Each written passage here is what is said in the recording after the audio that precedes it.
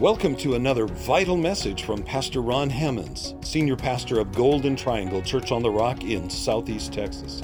We're so glad you're joining us. For more information about Golden Triangle Church on the Rock Ministries, visit our website, cotr.com. Enjoy the Word. Are you ready for the Word today? Today, as you get ready, we're going to be going to Matthew chapter 28. And let me encourage you to get your Bible, get something to take some notes on, because I believe that God speaks to us, okay? And I hope you're comfortable there and you're healed and you're healthy and that God is blessing you and increasing you. I believe that 2020, despite everything else, 2020 is a year of increase. I know a lot of things have increased that we really didn't want to increase. But as well, it is a year of increase. God is doing something behind the scenes, and many of you, at least financially, many of you have done very well during this particular COVID concern and during 2020. But there are some things that are ongoing right now, not only here in our nation, but around the world, that is really ramping up. When things get bad, God gets good. And things have gotten pretty bad, and God is getting pretty good. And He's really about to do some things that I think that we haven't seen before. I believe that, in fact, that prophecy in our day, it looks as though that we are beginning to see prophecy unfold in real time. We waited. The Apostle John said that, we were in the last hour. That was 1,900 years ago. And it looks like that it's, 1,000 years is like a day. 1,900 years so far has been like an hour, less than an hour. So certainly we are in these last, perhaps few seconds of this age. And we need to hold that in our thought this morning while we look at the message. And the title of our message today is Who? Who? Well, question mark, who? Let's get ready with Matthew chapter 28. While you're finding that, let me tell you what happened to me Friday night. Friday night, early Saturday morning, I had a dream. Okay? And, I have been given to dreams, most of my life. And many times they don't mean anything. But you know what happens when that dream that you have won't leave you. It's there. It puts a mark on your life. It's something, that spiritual experience that you have with a dream that comes from God. Well, I had a God dream. Friday night, early Saturday morning, just night before last. And in that dream, my father-in-law, Lewis Boston, who has already gone to his heavenly reward, Lewis Boston had brought an older man. I would say he was, 85, 88, 90 years old, a little older, and he was a fisherman. I recognized him from my childhood past as one of the local men who lived in Northeast Texas there, and his last name was Coleman. And he brought this older gentleman to my church. Now, you would have to know the history between me and my father-in-law. He's a fine man. He believed the Word of God. When I received the baptism of the Holy Spirit, he and I didn't always agree. We didn't verbally disagree, but there was just a gap in our relationship that had been close, and then there was a gap there for about 17 years. And so,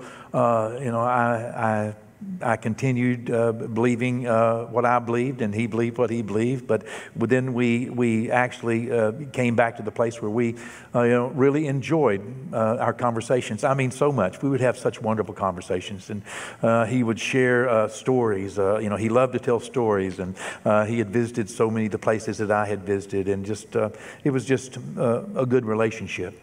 And he would get so excited. He would get a little bit tickled when he was going to share something that he was excited about. And a grin would come across his face, and he would get excited and tell it and just laugh while he was telling it. And, those were some good times. Well, this dream that I had, he brought this man to my church, which,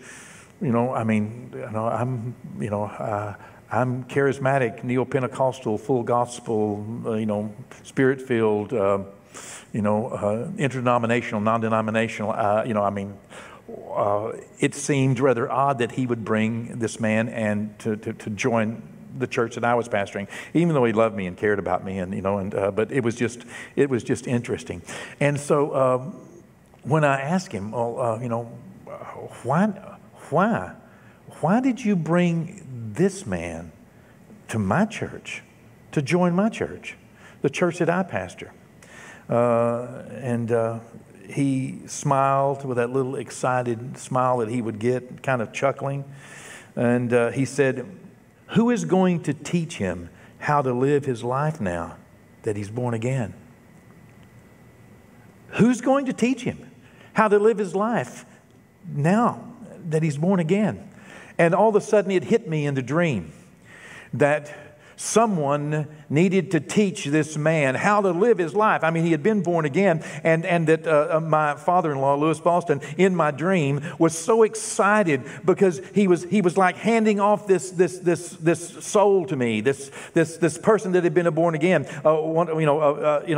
He was handing him, he knew, or at least he inspired me and encouraged me to believe that he trusted that I would teach this man how to live his life now that he was born again. Well, when I woke up, I was unable to get away from the words that he said and from the smile on his face, and the question of who was going to teach people how to live their lives, who was going to teach people how to get a biblical worldview, who was going to teach people how to love and how to care and how to make decisions and what to think about things based on the Word of God, who was going to teach people how to live their lives pleasing to God once they were born again. That just kept going over and over and over in my mind.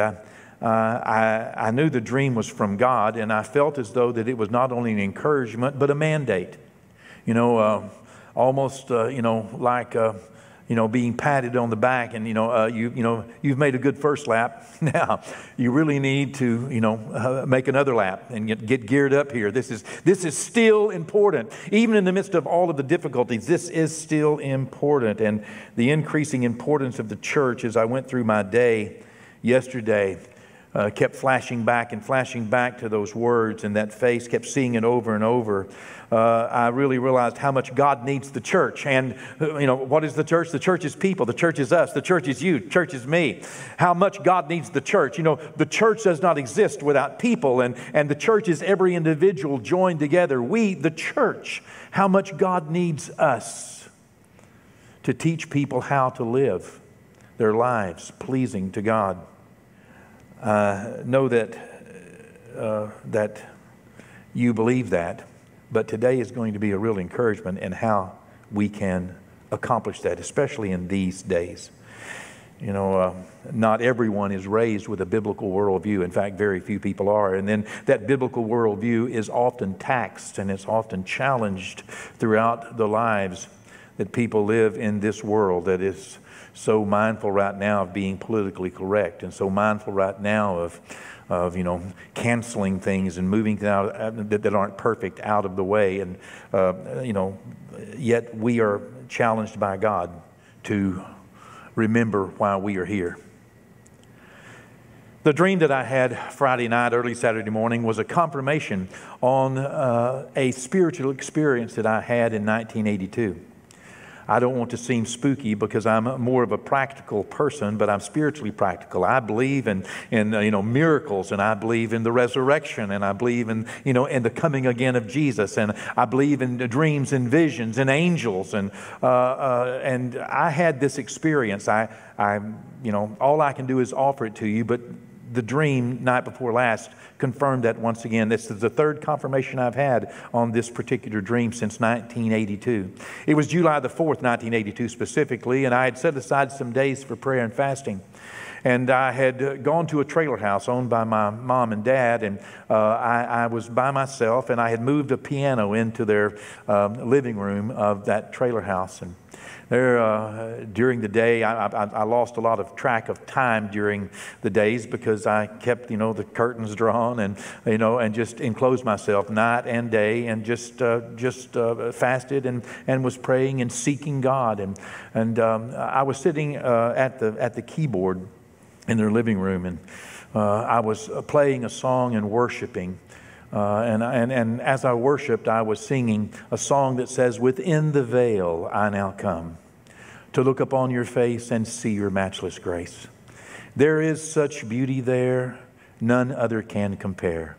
I worship you, O Lord, within the veil." And I was just repeating that worship song over and over. "Within the veil I now come." In fact, I sang it yesterday over and over and over. To see your matchless grace, gosh, over and over. As I was worshiping there that day, I felt the presence of God move into that trailer house. I don't know how else to say it. What do you feel? Well, you've probably felt it. You've felt something that makes the hair on your arms and your neck stand up, and you begin to tingle. It's almost like wind blowing on you or something. It's a coolness. It's something that's physically impacting. It's a tangible spiritual feeling, and I felt it moving in. So much so that I remember while I was playing and had my eyes closed and worshiping God, I became just a little bit afraid. I don't know how else to explain it, but I felt a little afraid to even open up my eyes. I didn't know, you may know that feeling. If you don't, just trust me. It's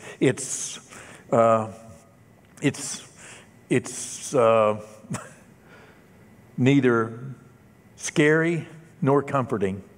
It's alerting. It's a heightened sense of awareness that something else, that there's something there.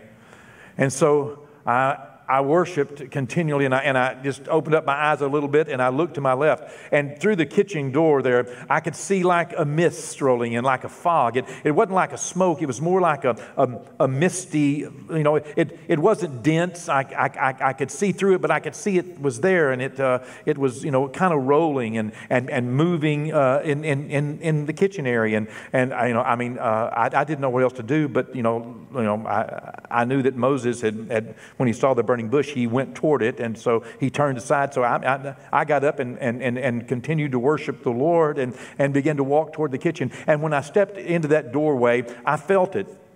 It wasn't wet, but it felt wet. But it wasn't wet in it, and it was cool, and it was moving, and it was interesting. I don't know how else to explain it.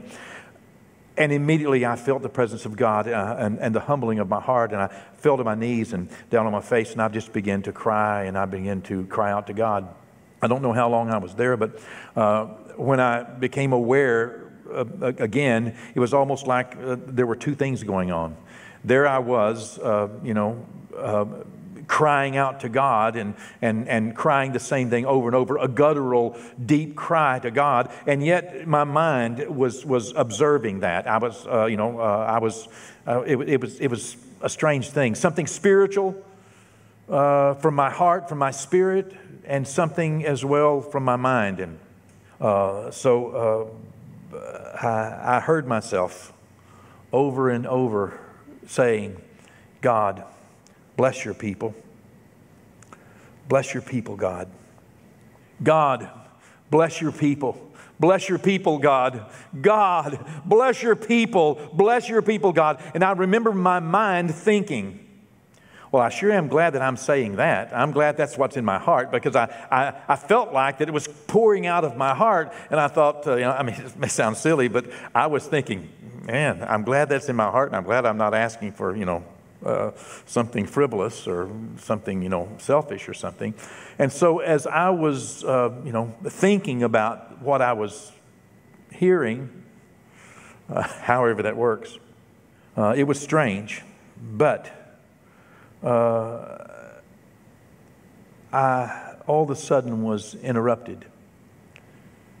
A voice thundered it shook me, and it shook, it just began to shake me, and I felt like it was vibrating me and thundering. And if anyone else had been there, I'm not sure they could have heard it. They probably wouldn't have. But for me, it was thundering, and it interrupted both what I was praying out of my spirit and what I was thinking in my mind. And that sudden interruption with that voice, it was God.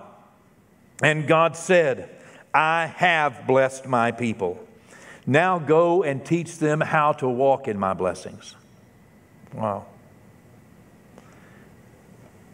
I was crying out, God, bless your people. Bless your people, God. God, bless your people. And He said, I have blessed them. Go. Well, all God wanted to do was to confirm, perhaps, within me that He had called me to teach people how to walk in His blessings. With that moment, the cloud withdrew, and I lifted myself up, and the floor was all wet where I'd been crying and slobbering. But that day marked for me the day that I received a call from God on my life, an anointing, and I have had firm direction for the rest of my life. Many people have come to me since and said, oh, you're this, you're that, you do this, you must be this, you must be that. I don't know, and quite frankly, I just have paid no attention to those things, because I know what God said to me. God called me to be a teacher of His Word, to teach people how to live their lives pleasing to Him, how to live in this world. So Friday night's dream confirmed God's desire once again that He wants His children to be taught, and He has invited me to participate in that. And I'm here this morning to tell you that, having spent my day yesterday in prayer and deep meditation and consideration of what God had said to me, I am convinced that He has called every one of His children to teach others how to live their lives pleasing to Him. I had a dramatic experience. I had a real spiritual encounter that for me changed my life. Perhaps the best I can offer to you is the Word of God this morning, and that something on the inside of you might say yes and amen to the need that God has, to the plan that God has, to the purpose that God has, and to the dire moment that we are in today on planet Earth. Certainly in these last days, at least in our last days.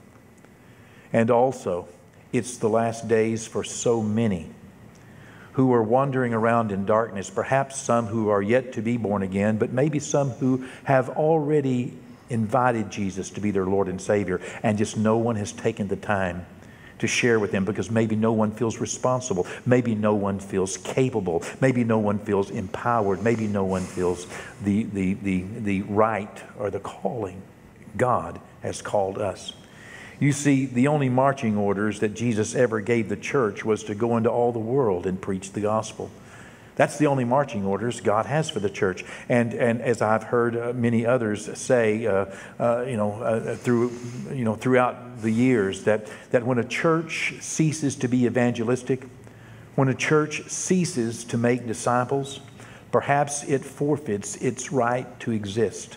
Because the mandate of Almighty God is upon the church, and the only marching orders we have ever been given is to go into all the world and make disciples, to preach the gospel of Jesus Christ, and to make disciples of all nations.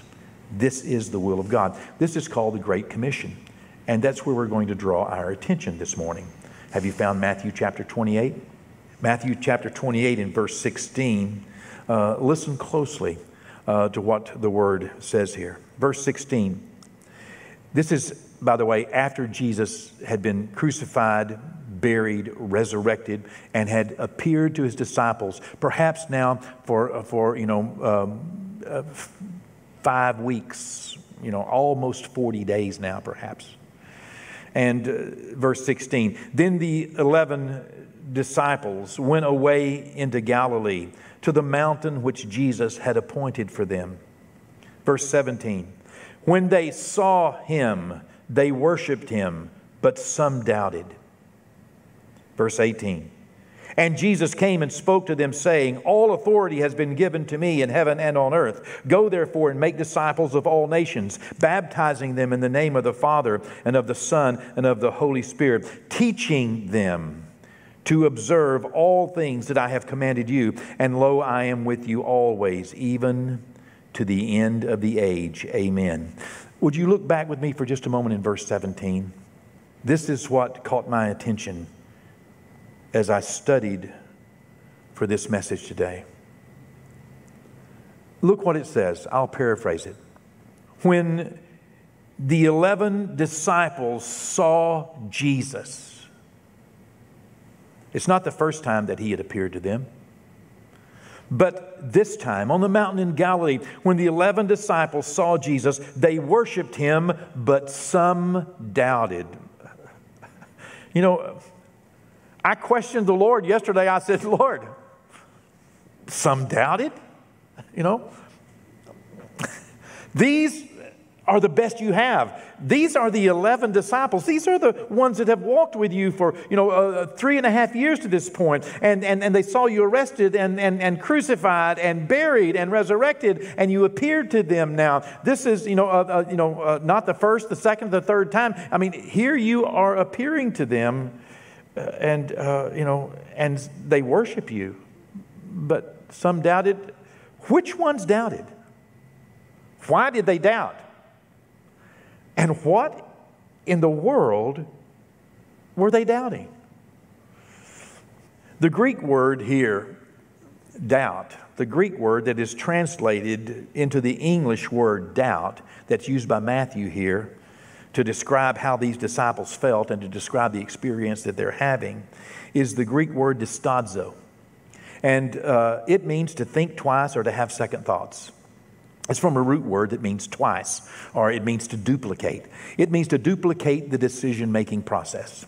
It means that you make a decision and then you begin to have second thoughts. You begin to duplicate. You begin to think twice. Whenever, you made a solid decision and now all of a sudden, you're having second thoughts. That's what was going on in the minds of these 11 while they were worshiping Jesus. They were worshiping the resurrected Messiah. They were worshiping the King of Kings and Lord of Lords. They were worshiping, Jesus. And at the same time, something different was going on in their head.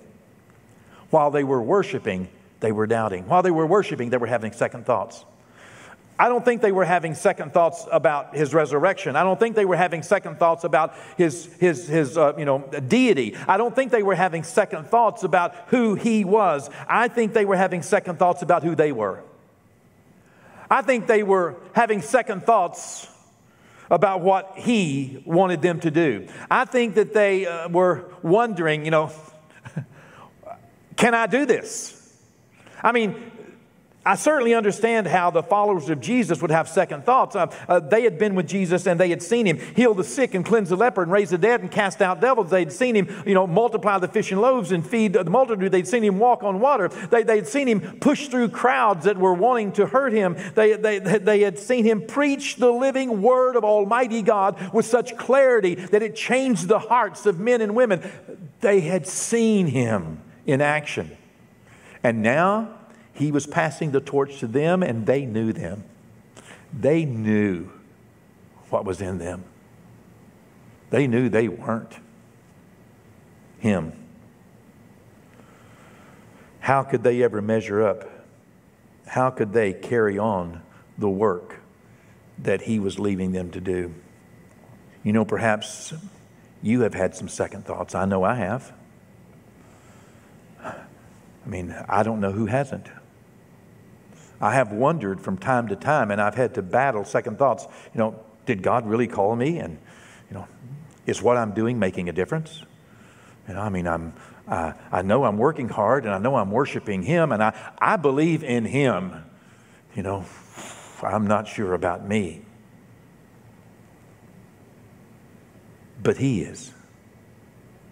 He is sure about you. You see, these 11 were the very best that He had. And today, you are the very best that He has. We are all He has. For the people that He has called us to reach and teach, we are the only ones He has. Perhaps for your family, your friends, your workplace, those that you go to school with, perhaps your siblings. Maybe that one on the road. Maybe you are the only one. Maybe that Facebook friend. Maybe there's no one else that can get through to them. Not maybe. I know for certain you are the very best He has to do what He needs you to do. I've had second thoughts, and I've often felt inadequate to the task that God has evidently called me to. But then I read the rest of this Great Commission. Because as they were worshiping, He understood that they were having second thoughts. And so He said to them, I need you to do this. And He ended this by saying to them, I am with you always, even to the end of the age. I am with you. Whenever I ask myself the question, and it's a fair question, can I really do this? Can I? I'm reminded He is with me. And it's not me in my own grace, not me in my own power, not me in my own authority, not me in my own wisdom, not me in my own understanding, not me in my own strength, but God is with me. And I can do all things through Christ who strengthens me. You see, Jesus chose His followers. They did not choose Him. You can read about that in John 15, verse 16. And let me tell you, Jesus has chosen you. You didn't choose Him. He chose you. He believes in you. You think you believe in Him? He believes in you. He believes in you more than you believe in you. He believes in you. He needs you. You are the best He has. And Jesus will be with you. And just like John 15, 16 says, you will bear fruit. If you will just do what He said, if you will just go, and as you go, you will bear fruit. You will bear fruit if you just follow the Great Commission. Worship Jesus. Worship Him. But while you're worshiping Him, don't let second thoughts rule your life. Cast them down every time they come to you and remind yourself that He is with you and that you're the best that He has. You have been authorized and you have been empowered to make disciples of Christ, to teach others how to live a life that is pleasing to Him. You are the best He has. Just like the 11, you are the best He has. This morning, I'm going to encourage you to not get distracted and not to allow second thoughts to rule your life.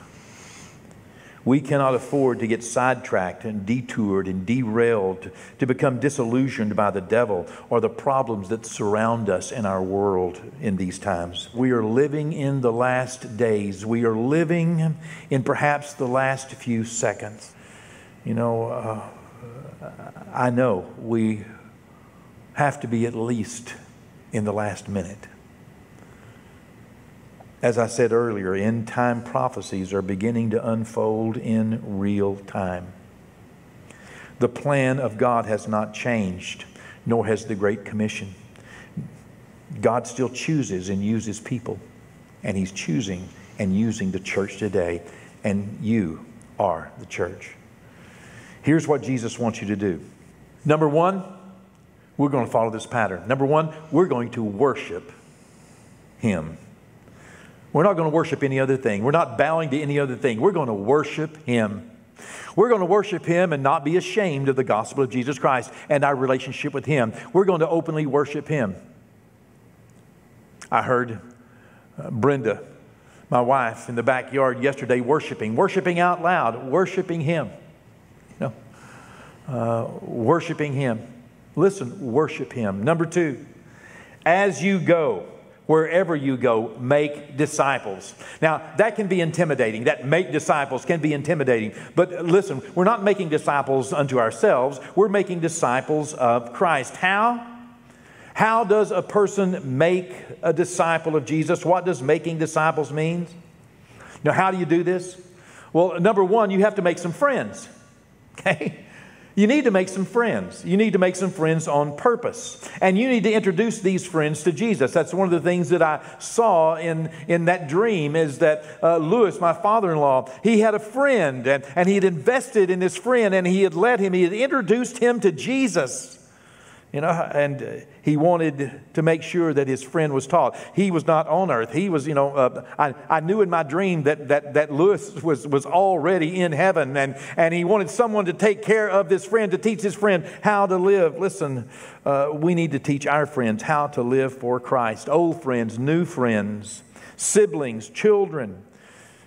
You can begin with your family. You can begin with your neighbors to begin to display Christ in your life and not be ashamed of giving them Scripture, of encouraging them to hold on to a biblical worldview. And then number 3, number 1, worship Jesus. Number 2, make disciples. Number 3, work till Jesus comes. It's not something we can do just once. It's something we need to do every day. That's what He left His 11 disciples to do, and that's what the Great Commission means to us. Work till Jesus comes. He'll be with us. Don't worry. Work till Jesus comes. And let me tell you, that shouldn't be very long. I don't think it'll be a long time. But work till He comes. Our closing scripture for today, I mentioned it earlier in John 15 and verse 16. Jesus said, "You did not choose me, but I chose you and appointed you that you should bear fruit and that your fruit should remain, that whatever you ask the Father in my name, He may give it you." Well, I'm asking God for greater opportunities to please Him, to make disciples, to accomplish the Great Commission. Let me encourage you, become a part of reaching out to someone today. If you are not sure that you were born again, there's a simple process to receiving Jesus as Lord and Savior. Number 1, if you recognize that you need a Savior, and you do, then it's important that you repent of your sins, that you ask God to simply forgive you. Once you turn your life around and turn it toward Him and give your life to Him, then you need to receive Jesus as Lord and Savior.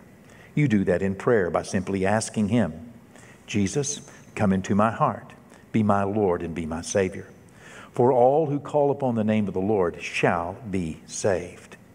Recognize, repent, and receive Jesus Christ. You can do that right now while I pray for us. And if you need anything else, make sure that you connect with us at cotr.com. Father, Lord, we thank you, sir, for making a way for us to receive salvation. We recognize, Lord, that we need you. And God, we turn our life over to you. God, forgive us where we have failed you, Lord. Forgive us of our sins, Lord. Cleanse us from unrighteousness. And God, send Jesus into our heart, Lord. Fill us with your Holy Spirit, God. Lord, God, receive our souls, Lord, cleansed by the blood of Jesus before you. We ask, Lord, that you would use us, Lord. We know, God, that we believe in you, Lord, and we are encouraged today that you also believe in us. God, use us. Use us today for your glory. We ask in the name of Jesus. Amen. God bless you. Be healed, be blessed, be encouraged and increased in the name of Jesus. Amen. Thanks again for joining us for another relevant word from Pastor Ron Hemmons. Visit cotr.com and subscribe to our social media platforms to stay up to date. As well, receive more encouraging messages from our pastor and details of the work we're doing both in our community and communities like ours around the world. Today and every day, God bless.